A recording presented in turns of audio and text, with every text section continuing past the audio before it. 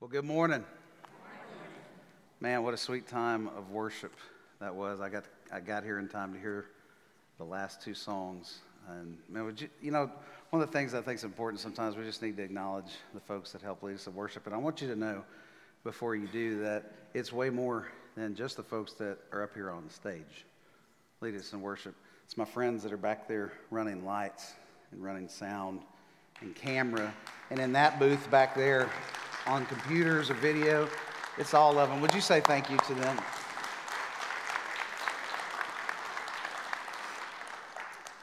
You know, so many times, most of the time I'm up on stage doing the musical portion of our worship, and man, what a blessing to get to come in and just hear it out there. And so I'm praying that God's going to speak to us today. We're continuing our series. I want you to turn in your scriptures to John chapter 2.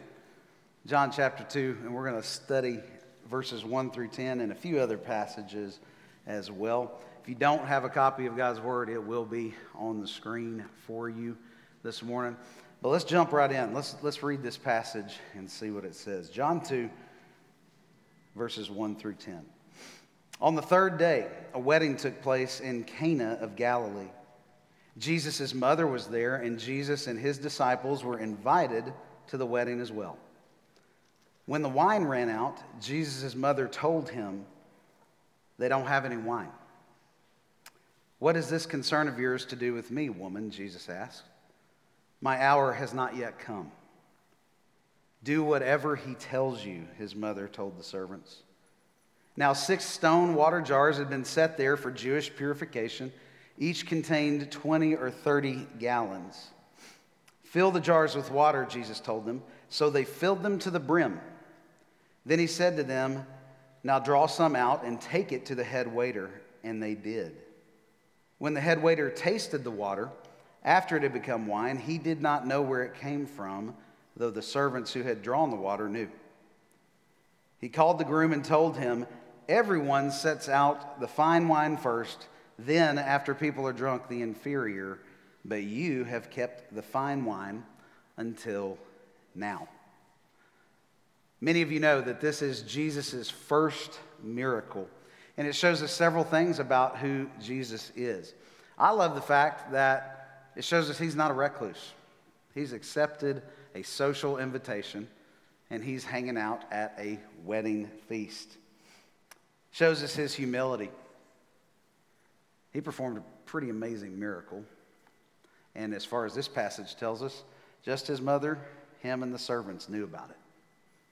The head waiter didn't know about it. And then it also shows us that he always does more than we ask, think, or imagine. Now, he is there with his mother and 6 disciples, and it's important for us to know that Jewish wedding feast usually lasts a week. And studying this week, I didn't actually know this part, but the groom was responsible for all the provisions. So he had to have the food and the wine. That was his responsibility. So if he would have run out of wine, that would have been really embarrassing for him. But here's the thing I didn't know. When I looked at it, in Jewish culture, he could have actually been fined financially for running out of wine. So he stood to lose both socially and financially.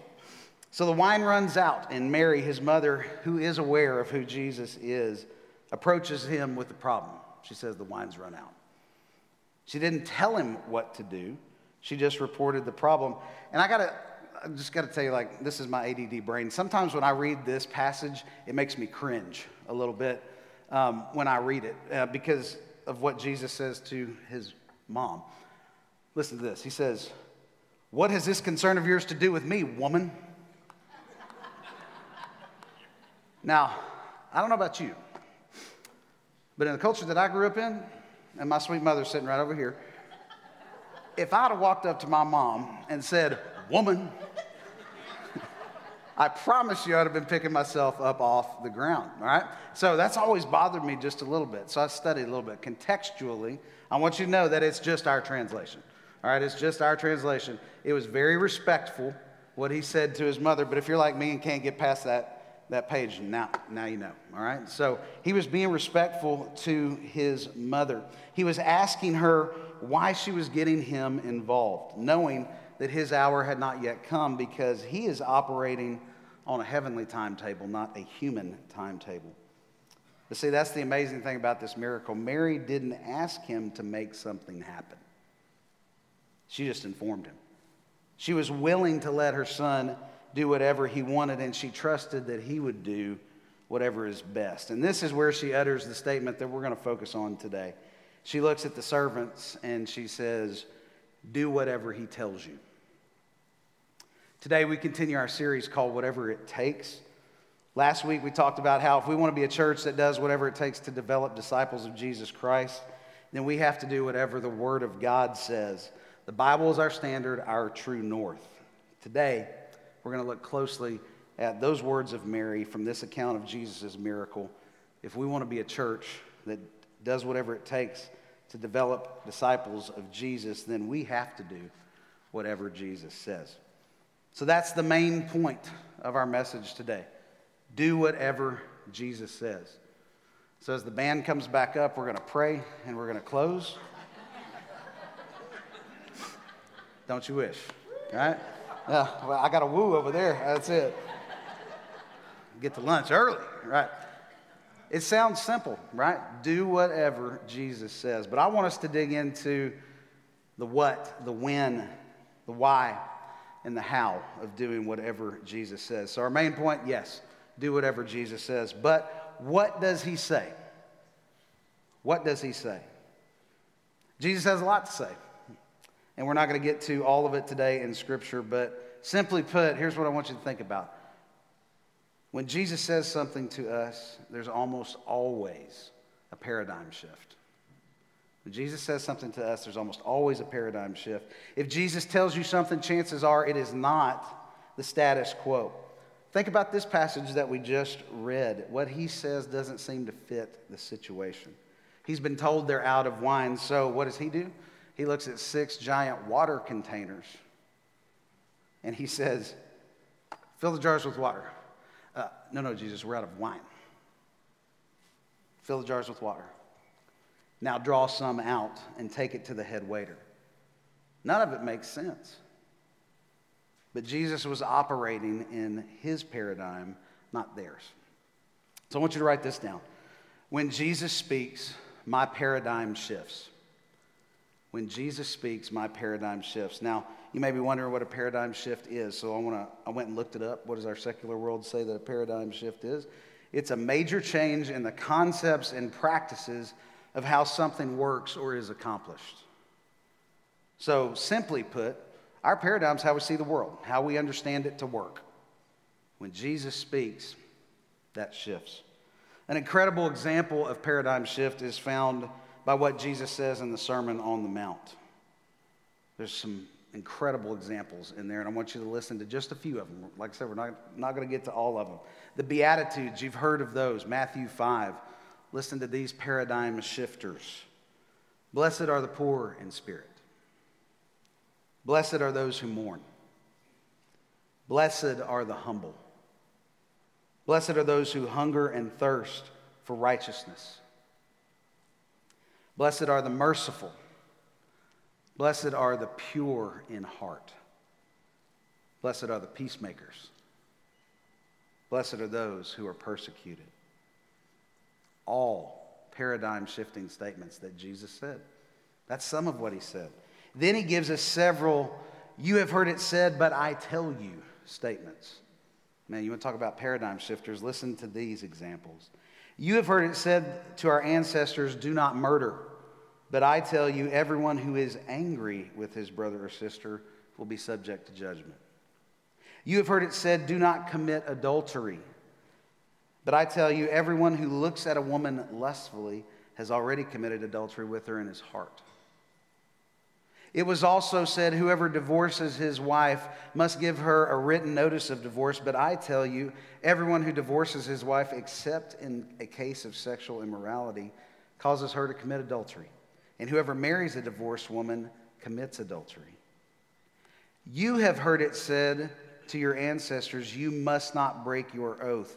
But I tell you, don't take an oath at all, either by heaven, because it is God's throne, or by earth, because it is his footstool. But let your yes mean yes, and your no mean no. Anything more is from the evil one. Paradigm shifter. You have heard it said, an eye for an eye and a tooth for a tooth, but I tell you, don't resist an evildoer. On the contrary, if anyone slaps you on your right cheek, turn the other to him also. And finally, you have heard it said, love your neighbor and hate your enemy. But I tell you, love your enemies and pray for those who persecute you. We could go on and on. But look how Jesus turns everything upside down when he speaks. His ways are not our ways. His words are not our words. But he wants to change us to look and sound like him. He wants to change us. So I must choose to submit to whatever Jesus says. It is that posture of submission that's on me. That's what I have to choose to do. So that's some of what Jesus says. Like I said, it's not all. That's some straight out of Scripture. There's other ways that he speaks. We're going to talk about that in a minute. So when should I do whatever Jesus says? Once we hear the voice of Jesus, we're faced with a simple choice. Do it or don't do it. If you're a parent, or at least I think you have, you've said to your kid, I don't have to explain it, I just need you to do it. Right? Or maybe you've heard that as a kid. But why, Mom? Just do it. Right?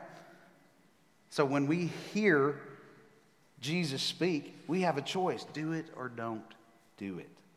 In our passage today, the servants had that same choice. Verse 7 says, fill the jars with water, Jesus told them, so they filled them to the brim. He spoke, they acted. Then he said to them, now draw some out and take it to the head waiter. He spoke, they acted, they did it. Another example in Mark chapter 1 when Jesus is calling his disciples, verse 16 says, as he passed alongside the Sea of Galilee, he saw Simon and Andrew, Simon's brother, casting a net into the sea, for they were fishermen. Follow me, Jesus told them, and I will make you fish for people. Immediately, they left their nets and followed him. Going on a little farther, he saw James, the son of Zebedee, and his brother John in a boat putting their nets in order. Immediately, he called them, and they left their father Zebedee in the boat with the hired men and followed him. Now, I don't want you to think that every example in Scripture is of people saying yes, because it's not. There's plenty of examples where folks say, no, that's not for me. The rich young ruler is a great example of someone who rejected the words of Jesus. Matthew 19, verse 20, listen to this account. If you want to be perfect, Jesus said to him, go, sell your belongings and give to the poor, and you will have treasure in heaven. Then come follow me. When the young man heard that, he went away grieving because he had many possessions. A simple choice. Do it or don't do it. Write this down. When Jesus speaks, the time to respond is now. When you know that Jesus has told you to do something, then it's on us to respond and do what he says. So the what, the when. But when we hear the voice of Jesus, we have no choice to respond. I just think it's super important for us to get to the why behind obeying Jesus' words. So this could be a whole sermon in and of itself. Why do we follow what Jesus says? But I think it boils down to one question for us this morning. Do I want to live in wisdom or foolishness? Do I want to live in wisdom or foolishness? Matthew chapter 7 again. This passage, man, this might be the one that hit me the hardest this week. Listen to this. Verse 24. Therefore, everyone who hears these words of mine and acts on them will be like a wise man who built his house on the rock. The rain fell, the rivers rose, and the winds blew and pounded that house. Yet it didn't collapse because its foundation was on the rock. But everyone who hears these words of mine and doesn't act on them will be like a foolish man who built his house on the sand. The rain fell and the rivers rose, the winds blew and pounded that house, and it collapsed. It collapsed with a great crash. When Jesus had finished saying these things, the crowds were astonished at his teaching, because he was teaching them like one who had authority and not like their scribes. Wisdom or foolishness? Notice the clear directive from Jesus. Wisdom comes to those who do what Jesus says, and then foolishness comes to those who hear what he says and don't do it. So do you want to live in wisdom or foolishness? I love that it's that simple, but that doesn't mean it's easy. Simple and easy are two different things. Do what he says, you live under his wisdom and protection, but that is the real issue for us. It's the human dilemma that we face. I want you to write this down. Do I really believe Jesus' way is better? Do I really believe Jesus' way is better? We say that a lot. We sing about it. But is that what we believe? And I want to be clear that the truth is that doing what Jesus says is often not the easiest thing for us to do. Doing what Jesus says does not mean that everything will go our way. It doesn't mean that we will be happy for the rest of our lives. If you've been told that, you've been lied to. But we will be living under his wisdom and his protection. I want you to get this. This is the thing that got me this week. Twice in the passage we just read, it says, the rain fell, the rivers rose, the winds blew and pounded that house. The same storm hit two houses.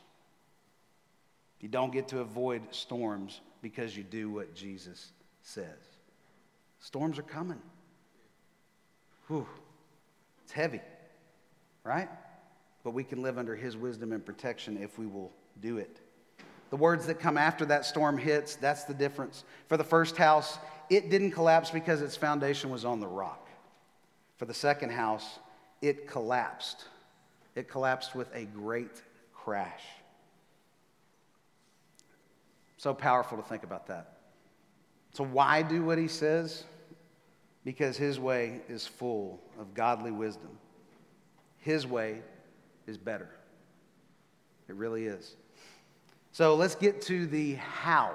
How do I do whatever Jesus says? I think it's just important for us to get to practical application every time we open God's Word. Well, how do I make this happen in my life? Well, we talked a lot about what we would need to do, how we do it, how we do what Jesus says last week. We talked about it, the Bible, right? It's our standard. And so many of Jesus' words are recorded there, it is for sure the place to start and spend most of our time. But then, of course, we have to pray. We have to talk to him. We have to listen. And this is where I want us to focus for just a minute. We must know his voice. How do you do what he says? Well, you have to start by knowing his voice. In our world today, there are many voices crying out for our attention. And it can be really hard to discern the voice of Jesus among everything else. And just as a side note, our life group studies this week are going to talk about knowing the voice of Jesus. And if you're not in a life group, man, I want to encourage you to get there because that's where we go deep in conversation. It's where we build relationships. We live life together. And like I said, this week we're going to talk about knowing the voice of God. For today, the bottom line for us in this room this morning is that in order to do what Jesus says, we've got to know the voice of Jesus. And I think it's important for us to recognize that we're wired a certain way. And that is that we don't trust what we don't know. We don't trust what we don't know. So it is critical that we know Jesus, that we know his voice. We have to spend time in God's word and in prayer, in silence, in stillness, in meditation, to know the voice of Jesus. That's the only way we learn his voice. Because not every situation or circumstance that we face is spelled out in a step-by-step process in Scripture. Don't you wish it was? I do. It'd make things a whole lot easier if I could just go look up what I needed to do. It reminds me a lot of how I got to Nashville. If you don't know, I'll be happy to tell you that I was born and raised in Texas. I'm a Texas guy. Yeah. I still believe, I'm about to get booed, I still believe that Texas is the real UT. Okay? I still believe that. Thank you, Brenda. I appreciate that. But here's the good news is we can both get together and talk about the woes of our football teams together, okay? Like Tennessee, Texas, it's just been rough, right? So 2002, I clearly feel that God is telling me, leading me to move to Nashville. Prayer, reading, meditating on the word, conversation with wise, godly people help me get to that spot. Because in my Bible, the verse, Aaron Loy moved to Nashville, is not found. I don't see that anywhere. You probably don't either. So that's not a circumstance that's directly in Scripture, right? But God can still lead. He tells us where to go, right? He guides our steps. So how did I know that it was the Lord's voice leading me? Well, I want to be honest with you here and just tell you that it took time. I think it's easy to come up and say a message like this where the main point is do whatever Jesus says. And everybody's like, yeah. It can take some time. Of course, when we know what he says, we have to do it. We already talked about that. But it can take some time. And so my time with God had to happen consistently. It's the only way I could know for sure that he was the one that was leading me. That's true for each one of us. If you're in a situation where you're not sure what to do, your time with the Lord has to be the priority so that you can hear from him. So once I knew that God was telling me to move, I made quick plans, and I moved to Nashville in November of 2002, leaving behind the great state of Texas. My family, my friends, and a girlfriend that I'd been dating for about 8 months. And I wish I could tell you that once I moved, everything went perfectly, just because I did what Jesus told me to do.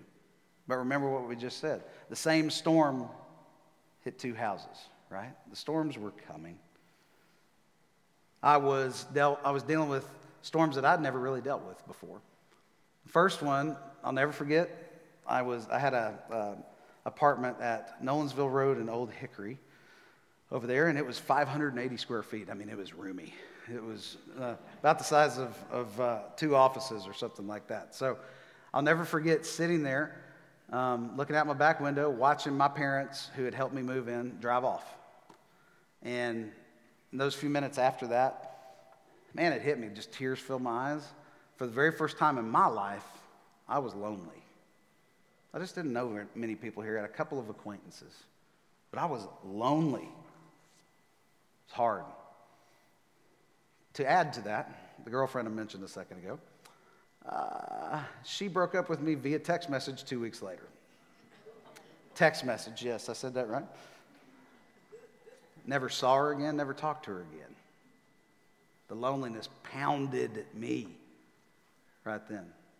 I was doing all I could to try and make friends, but it was hard for me. Many other storms happened. One of them was I got a job as a security guard, and there's nothing wrong with being a security guard, but it was not my passion. I hated it. I just hated it, you know, and it was not what I wanted to do. I know you're looking at me going, well, it makes sense that you were a security guard with all that muscle up there, but it was not my passion still. But probably the biggest storm that hit me was 5 months after I moved here. I went back home, and I was going there to celebrate my birthday. And so while I was there, my dad had a massive heart attack. And it's a story for another day, but I want you to know that God miraculously saved his life. Miraculously saved his life. You heard him preach last week. He's sitting right there. God did something really cool that we get to still have him around right now. So that's another story. But that was the straw that broke the camel's back for me.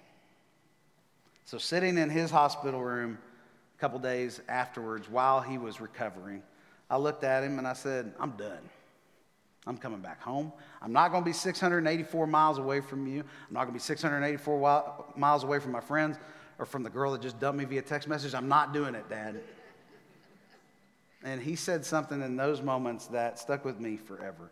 And I think it's important for us. When we say yes to Jesus, we don't get to dodge the storm. We have to know his voice so we know how to say yes. But Dad looked at me in his hospital room and he said this phrase: circumstances don't change the will of God. Ouch. Circumstances don't change the will of God. What did I know? God had clearly called me to move to Nashville. I didn't like the storm that I was walking through at that moment, but it didn't change the fact that God had clearly called me to move to Nashville. So I had to deal with that. What I didn't tell you was that the first person that I met when I moved to Nashville was Kara, my wife. And we met because we had a mutual friend, and they introduced us via email. And so I found out that she was leading worship down at Brentwood Baptist. I went to a service over there, and I met her afterwards, and I need you to know that it was not love at first sight. It took her a little bit of time to realize what a blessing I would be in her life. She heckled me at the other service and said, I'm still trying to figure that out right now. So, but it wasn't love at first sight, but we didn't know that was divine. You see, Kara had been called to Nashville about 2 months before I got there in a very similar way. So neither of us knew that we would get married. We certainly didn't know when we first met, but God did. It was part of his plan. And I want you to know that, yes, storms and many happy days have happened since then. But the truth is that God's plan for me was to move here, to meet Kara and to marry her, to begin working as a part-time worship leader in this church in 2004, to have 4 beautiful children, to develop deep friendships, and to eventually have all of my family that I left behind move up here and live in this area. So did God bring back some of the things I missed? He did. But was it easy to get there? It wasn't. We don't get to dodge storms, but it's so important for us to do what he says. None of those things that I just mentioned happen if I don't do what Jesus told me to do. So that's true for all of us. To get us where he's trying to get us, we have to do what he says. And the only way that I can do what he says is to know his voice. So how do you do what he says? You know his voice and you listen to it. So some thoughts for today's message. I want to ask the band to come on back up. We're going to respond to what God said to us here this morning. First question is, do you know Jesus' voice? Do you know his voice? And maybe the question needs to be, do you know Jesus? It has to start there. I want you to know if you are not sure about that, man, we'd love to talk to you about what it means to know Jesus. I can tell you it's the best decision I've ever made. What is Jesus saying to you? Right now, today, what is Jesus saying to you? Is there something that Jesus has said to you that you've not done yet? If that's true, man, I want to encourage you, even if it seems like the hardest thing you'll ever do, say yes to Jesus. Why? Because his way is full of wisdom and protection, and when the storms come, the house won't fall down. Do you really believe that Jesus' way is better? Do you really believe that this morning? So yeah, we're going to sing, but I want you to respond to Jesus today. Do whatever he says. So the altar is going to be open. If you want to come and pray, you can do that. Maybe you just need to sing. Maybe you need to listen. Whatever he's leading you to do in this time, please do that. Let's pray together and then we'll respond.